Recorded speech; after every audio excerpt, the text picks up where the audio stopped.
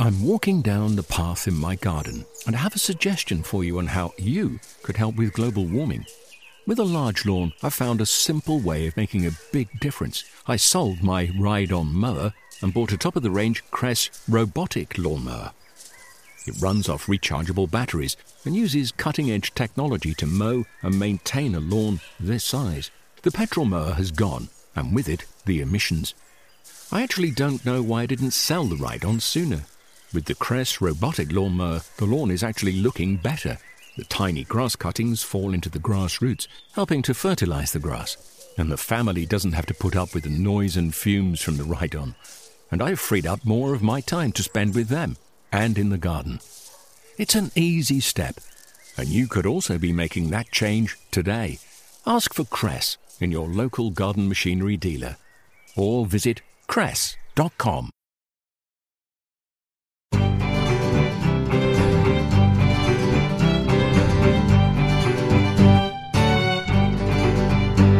Hello and welcome back to a chilly December edition of the Royal Horticultural Society's Gardening Podcast. Today we're sheltering from the bitter cold outside to hear about the state-of-the-art new science laboratory that's being built here at Wisley as part of our massive project to invest in the future of horticulture. Plus, beautiful birds in the most unlikely places. We join an RSPB expert to hear how you can spot and support our feathered friends in towns and gardens throughout the winter, even when you're doing your Christmas shopping. I'm Tony Dickerson from the Garden Advisory Team based here at Wisley. This is a tricky time of year for gardeners, with the rush to protect tender plants from frost and the cold winds. The plants here at Wisley in the exotic tropical beds have all been protected, including bananas and tree ferns, wrapped up for the winter. In my allotment, well, there's not much going on at the moment, doing the last sort of tidying up before the New Year break, and really checking that brassicas and so on are well netted against the pigeons who otherwise will have a Christmas and New Year feast themselves, and just generally adding organic matter, manure and so on as a mulch over the surface, and that will be readily broken down so in spring I can sow or plant into it. I'm here today in a very chilly, frosty, exotic garden here at Wisley, and I'm joined by two of my colleagues from the advisory team, Michaela Freed and Jenny Bowden. Now, even in winter, we get a lot of inquiries of all manner, but what's actually at the top of the members' list at the moment, Jenny? I would say pruning questions. People want to tidy up plants at this time of year. Sometimes it's actually to get rid of snow damage, in which case we'd say, yes, that's a really good idea to cut out any damaged branches and make sure it's a very clean cut, tidy up any rough edges. Pruning in general, yes, if it's very cold, most things can be pruned in the winter when it comes to trees. Quite dense woods, that's absolutely fine. We would say leave roses because they're a lot more prone to damage. So we'd actually say hold off any rose pruning until February is when we do most of ours. But here in the gardens, because we have so many fruit trees, the apple pruning starts about now, and it's really only stopped by the amount of cold that the staff can take. So yeah, we just continue right the way through into January and February because we've got 1,000 apple trees. There are a few things you need to be worried about. Don't prune birches and acers as well. As you move on into January, the sap rises really, really early. So with acers and birch, we'd actually say do that as the leaves drop, or with acers, even in July. For gardeners generally over the winter they think about digging and so on. I think it's very important if the ground is frozen not to turn frozen ground into the soil further because it will simply stay there for weeks if not months frozen. So if the weather's very bad it's better to leave digging or mulching. Don't do it over frozen ground. But Michaela, the tree planting, of course over the winter people will be thinking about deciduous trees and so on. What about tree planting? What sort of things do people need to think about with regard to the weather? You can plant a tree at this time of year, but you wouldn't be able to plant it today when the ground is so frosty. Wait for a mild spell in the weather. Dig your hole, stake your tree. It will need to be watered. So you've got to be very mindful that if it's going to go a freezing cold that night, do not plant your tree. because if you water it, the water will then freeze and freeze the roots. As the wind picks up here, I'm reminded of wind chill. And here around the exotic garden, of course, we have quite a high hedge, I guess in places to 8 or even 10 feet.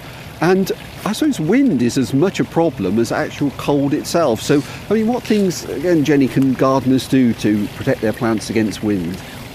Well, there's several ways in which wind can be damaging. There's a lot of evergreens really don't like it at all. For example, bay. If you've got a standard bay, popular plant, the bark cracks really easily. It desiccates and it cracks open. So it's a really good idea to wind a couple of layers of fleece around the trunk itself. And while you're about it, you could do the top as well, and then open it all up when the weather warms up, because you don't want the humidity in there. But the other way in which wind can be damaging is if evergreens dry out completely and then you get the wind added to that. So there's moisture being lost through the leaves, but it's not actually being replaced. So bamboo is an example of a plant which can just shrivel up and the leaves desiccate, and it just doesn't have the defence of many other plants which drop their leaves. So when it's not frozen, especially if they're in containers, make sure that they get enough water.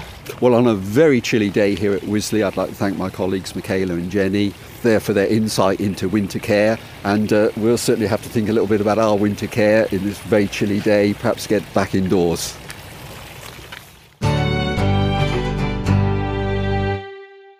If you'd like to know more about protecting your plants in winter, have a look at the advice pages of our website.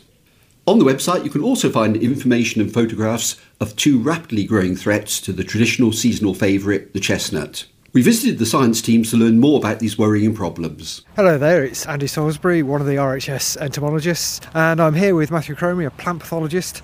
Today we're asking you to spare a thought for the sweet chestnut tree, which is under the dual threat of a disease, a blight, and a gall wasp. Well, sweet chestnut blight is a pretty serious disease that was found in North America first some time ago, having arrived there from Asia, and has pretty much devastated a lot of the trees in the US, maybe 3.5 billion that's estimated.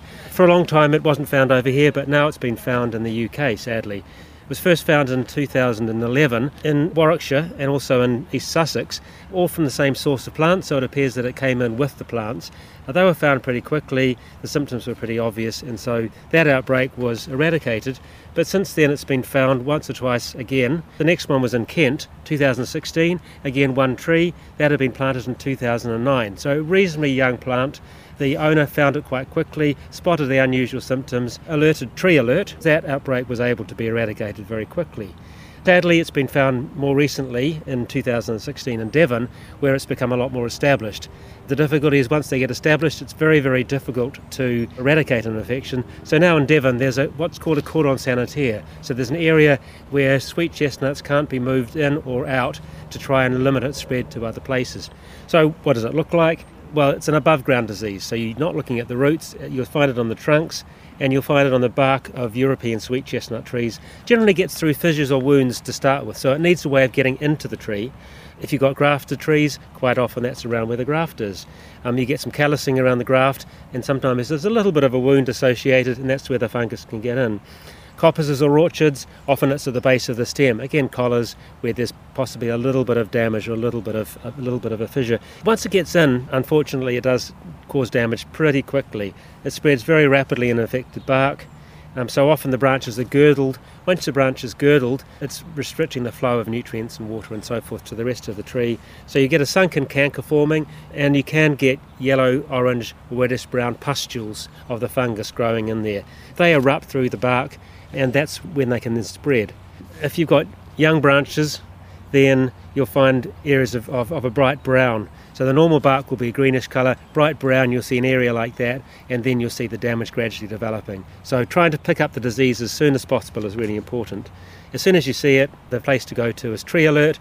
Look at the Forestry Commission's website, and it's important that that be notified as soon as possible, because the longer you leave it, the more likely it is to spread to your neighbour's garden or to somewhere else. There are various sources of information. You can search the RHS website. We've got a profile on the disease. Forestry Commission and various other organisations have the information too. You can see photographs, you can see descriptions. If you're an RHS member, you can send us an inquiry. We can look at photographs, we can tell you it's worth contacting Tree Alert, but do it promptly, don't wait. Right, the second threat to sweet chestnuts at the moment is the Oriental Chestnut Gall Wasp. And this is a tiny wasp. The adult creature is only a couple of millimetres long and it's black. This lays its eggs in the developing leaves and buds of sweet chestnuts. You then get a gall developing in the leaf, and this is a round spherical thing. It can cause leaf distortion, and it's even obvious right the way through the winter. The leaves which have been infected stay on the tree, and you can obviously see the swollen gall at the base of the leaf. Now, unlike the blight, the gall wasp is unlikely to cause the death of trees, but it can stunt young tree growth, and it can make the trees look a little bit unhealthy. In Italy, the gall wasp has actually caused a reduction in yield of chestnuts by about 80%. In the UK, we don't actually grow any chestnuts on the commercial scale, so we're only likely to see that problem here. But of course, it might be affecting our imports from places like Italy. The gall wasp itself was first spotted in Kent in 2016. Over 2017, it seemed to spread across London, and is now becoming pretty widespread in southeast England. There is no treatment for the gall wasp whatsoever. You can prune out to the affected areas, but of course we all know chestnuts get up to quite a big tree, so it's going to be impossible in many cases, and the gall wasp is something we're just going to have to live with. These two problems, both the blight and the gall wasp, is a reminder to keep an eye on the health of our trees. If people do spot something unusual, to have a look at the Forestry Commission's Tree Alert website and report these occurrences, because hopefully if we get some of these things early enough, we can keep them out. There's more information and photos showing the problems our science team described on our website, rhs.org.uk/new PD risks. Now, as promised, a treat for wildlife lovers. Birds are a pleasure to watch and listen to throughout the year. But in winter, many foreign visitors arrive on our shores in search of food and relative warmth. Gardeners can play a vital role providing shelter and sustenance for birds on their plots. And there are many beautiful species to spot, even in the most unlikely environments. We joined RSPB expert Adrian Thomas on a bird watching expedition in central London to find out more. And despite the constant background hum of trains, planes and automobiles, birdsong can be heard. My name's Helen Bostock. I'm RHS Senior Horticultural Advisor based at the RHS Gardens at Wisley. I perhaps should just say, as a train goes past in the background, that of course today we've come into a very central London location at Vauxhall Pleasure Gardens, so there's trains coming and going, but even in such a busy urban environment as this, there's plenty of wildlife if you just are able to stop and have a little bit of a look. Today I've got Adrian Thomas here to speak with us about birds in winter. So Adrian, just tell us a little bit about yourself. Well, I've worked for the RSPB for about 16 years now, but I've been fascinated by birds, wildlife and gardening for all of my life. So it's a bit of a cold winter morning, isn't it? It is, but even in this urban environment, we've been hearing goldfinches, I can hear magpies. We get these wonderful birds, the redwings and fieldfares, coming over by the thousand from Scandinavia. Too cold for them over there in the winter, and they come across here to feed on berries, hedgerows and out in the fields. So even in the most unprepossessing of places, there are birds to be found at this time of year. Adrian, this might sound like a slightly odd question, but when we talk about garden birds, just what is it we mean by that? It's a good question, isn't it? Because you're right, we do all talk about garden birds, and basically they're the birds of the wider countryside that have somehow managed to make a home in amongst the human environment, that have been brave enough, that have been bold enough. You look at something like the blackbird. 150 years ago, that wasn't a bird of gardens, but it's made the successful transition. We're seeing evolution in our time as birds change from being a bird of the wider countryside or woodlands or scrublands. Some of them are making the change and going, that garden habitat, quite like that. So only in the last 10 years or so, we have seen a massive increase in the number of goldfinches. And I think that as time goes on, we will probably see some other species take to gardens as well. When we talk about garden birds, some people might say, well, okay, yes, I've got blackbirds, I've got robins, But actually I've also got something a bit more exotic. I've got these green parroty things. What do you think those are? And it's only people at the moment really in London, Surrey and parts of Kent who will have ring-necked parakeets. They certainly came from the cage bird trade, and they are expanding very, very rapidly and are becoming, in some people's gardens, a very obvious and loud presence. We're talking 30,000, possibly 40,000 parakeets living wild in the UK, a bird that originates in India and Asia. It's astonishing. It's incredible, isn't it? They're able to survive cold winters? So I think it's very possible, particularly with climate change, that we will see the parakeet able to survive in many places in the UK, and it will be fascinating to see what other changes happen in our bird life. In particular, those birds that are really hit by cold winters, the insect eaters, things like goldcrests and wrens and long-tailed tits. Well, we are seeing an increase in gardens of those species, and as gardeners you can help them as well. So I think in the future more people are going to see more species in their garden here in the UK if they do the right things for them. So, what are those right things? I know this time of year, with the leaves off a lot of our trees, it's a really fantastic time for gardeners to get outside and actually spot birds rather than just hear them. But can they do something more? Is this a good time of year to be putting up bird boxes, for example? It's a perfect season to put them up. Birds are already prospecting for nest sites, even if they're not building the nest at the moment. And what we've seen is that things like blue tits and grey tits have done wonderfully from all of those nest boxes that people have put up, the one with a little hole in them. What we need people to do now is expand their range of designer des-res homes to accommodate house sparrows, starlings, swifts, house martins.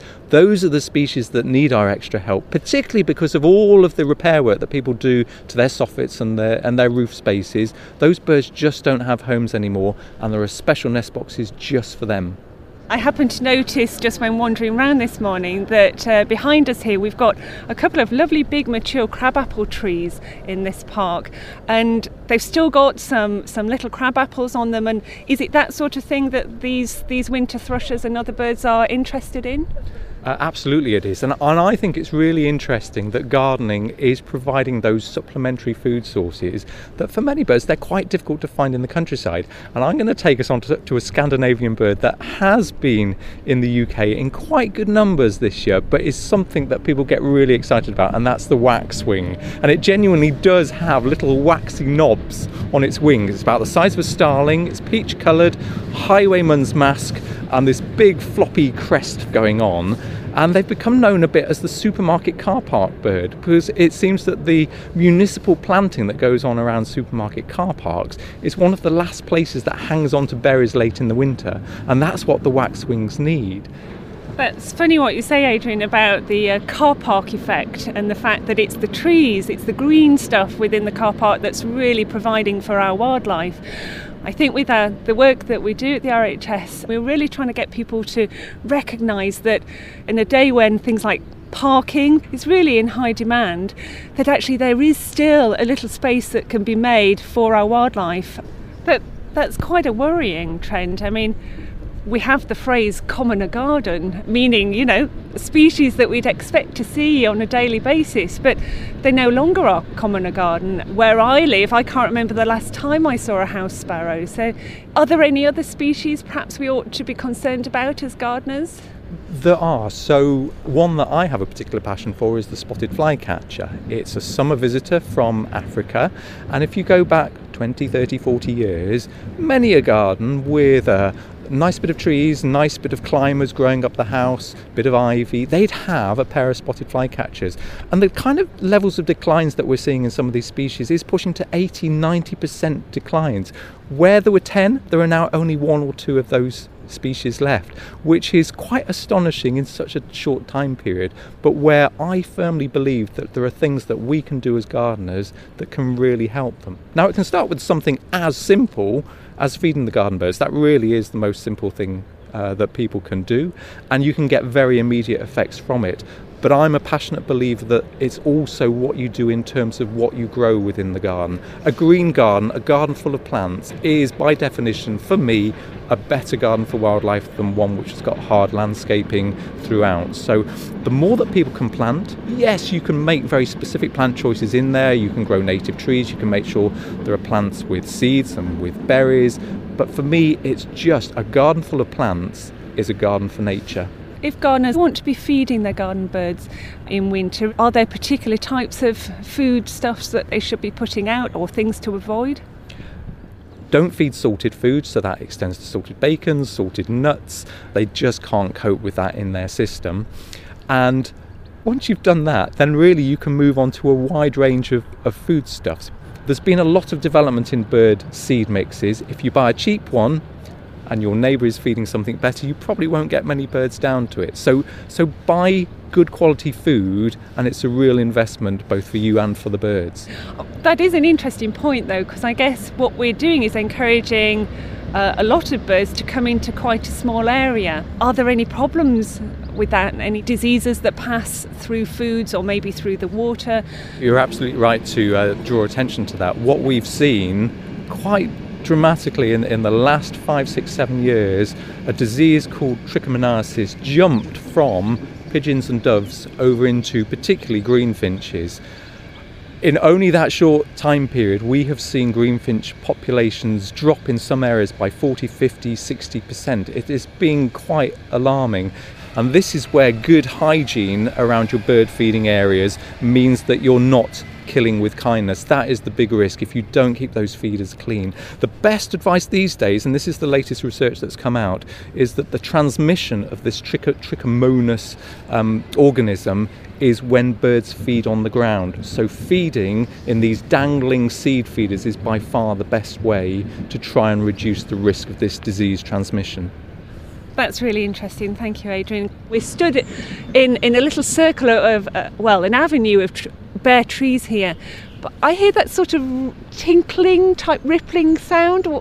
That I think is becoming quite a common sound in gardens. What bird is that? Yeah, that's the goldfinch. Yeah, and that tinkling of the bell is very diagnostic for the goldfinch, but it does take a little while to get your ear into some of the bird sounds. But I think if we stop and listen, and we're getting to the point, even though we're still in winter, birds are starting to sing, their hormones are picking up, they're going, okay, the days are lengthening, let's start trying to set out a territory, attract a mate and defend it from all comers. Actually, that's a really interesting thing, because this business of the dawn chorus, yes, obviously happening early in the morning, that doesn't happen year round. Is that what you're saying? Yes, that's right. So peak time for the dawn chorus is probably from about late February through to June time, and it is to do with male birds proclaiming their territory, saying, and you females, surely you'll love a little bit of this. Come and live with me. Other males, steer well clear, because this is mine. And that's what the song is about. It's a twofold meaning behind that song. So it really is a sort of Valentine's serenade. Finches and different tit species, they can actually group together and act as a unified flock for feeding. Is that right? That's absolutely right. Starlings, think of those and how they gather together in huge flocks. And what they're doing is they're both sharing the security of being amongst large numbers, but they're also then able to effectively communicate with each other of where the best feeding is. Those huge flocks of starlings that you see gather at dusk, it's thought that a starling will look at the other starlings around it, spot one which looks healthy and go, I'm going to follow you tomorrow morning when we leave the roost, because you probably know where the best food is.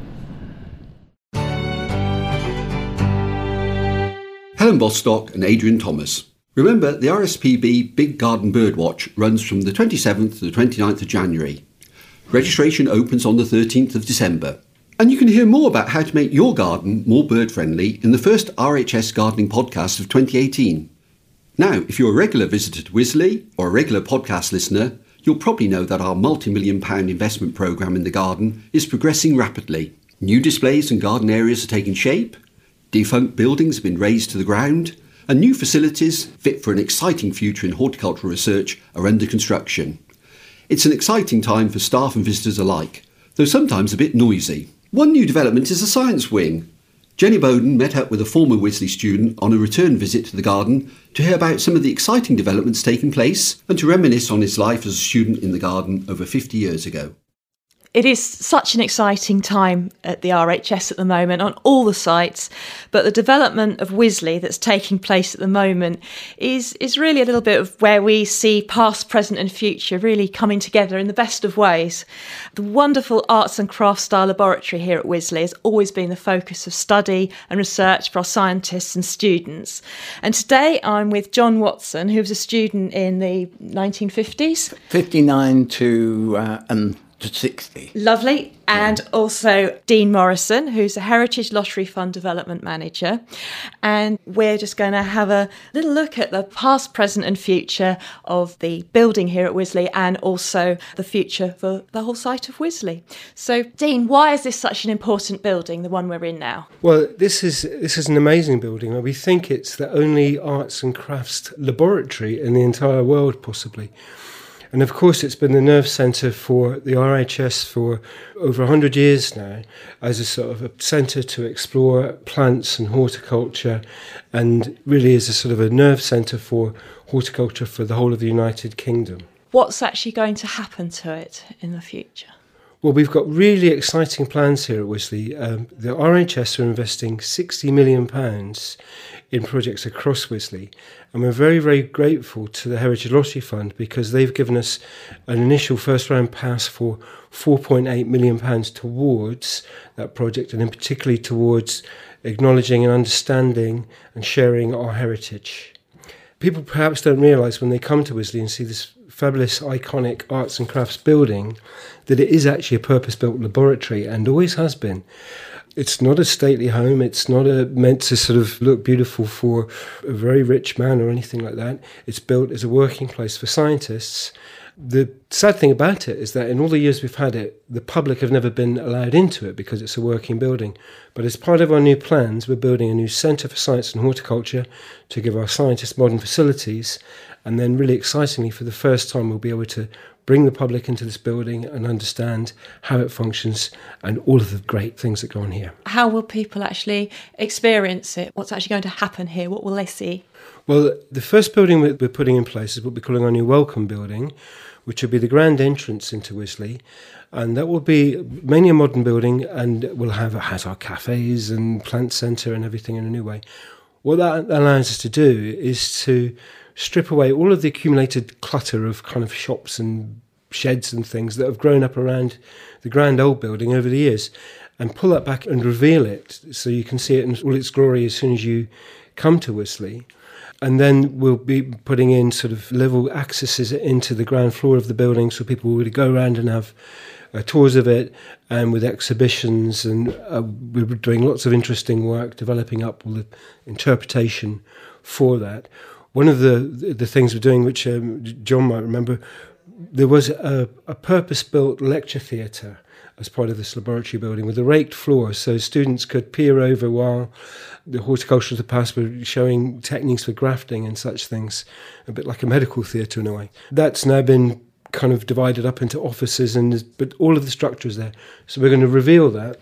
And one of the first things you do when you walk into the building now, as you come in through the grand entrance hall, is to walk straight into the lecture theatre, as restored as it was in the past, and watch a short film about Wisley and our heritage. Wow. Well, I'm going to whiz back through history, a few decades. And John, it's lovely to have you here. Thank you. Student from Wisley from, when was it again? 1959 to 1960. I well remember that lecture hall. All of us had to give our very first lecture ever there. Some people got through it very well. I remember I rambled on and on about irises until someone stopped me. So nothing's changed. You know, my lecture style is exactly the same. But one poor devil went on, and he was nothing but a comedy show for the rest. It must have been terrible for him. And so how has it changed since you were here as a student, this sort of building, the laboratory itself? Well, I mean, it seems like a completely different place. I fasten onto anything I recognise just to prove that I haven't lost my memory.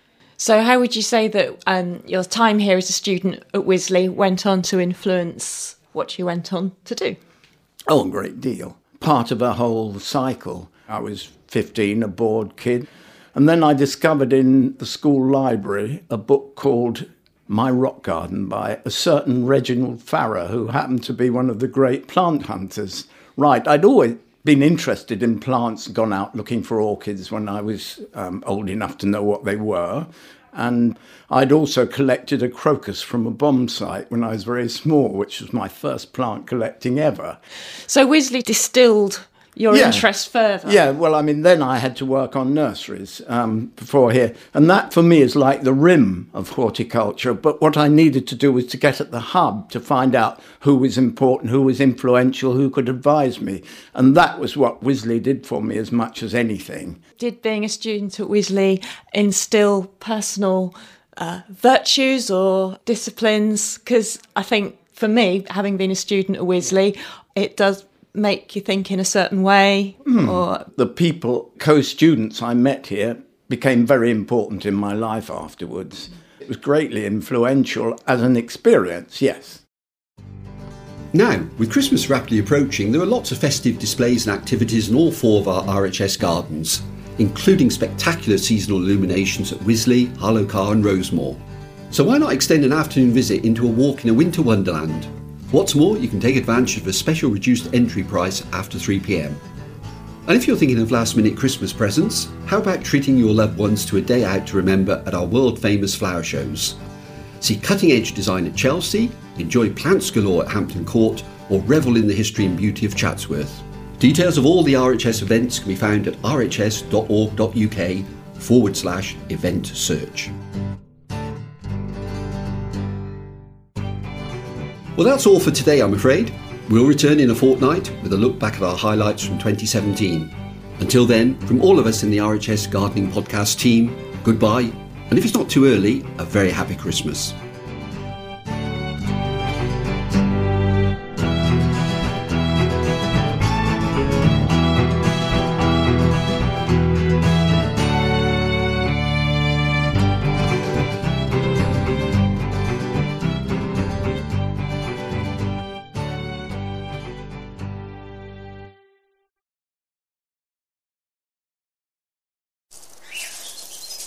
I'm walking down the path in my garden, and I have a suggestion for you on how you could help with global warming.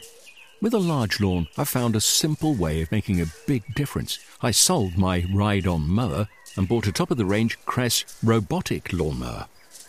It runs off rechargeable batteries and uses cutting-edge technology to mow and maintain a lawn this size. The petrol mower has gone, and with it, the emissions.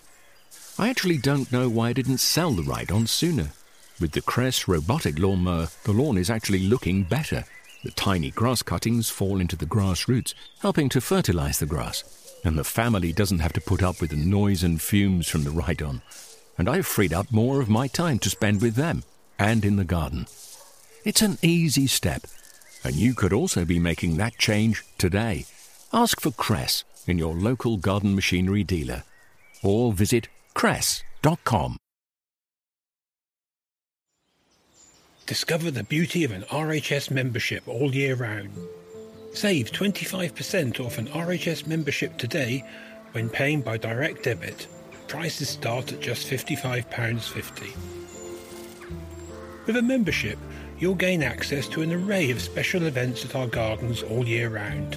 Be the first to know about RHS flower shows and get exclusive member-only days, plus reduced rate tickets. And you'll have the chance to enhance your gardening know-how with access to free expert garden advice, monthly editions of the Garden magazine, and so much more. Terms and conditions apply.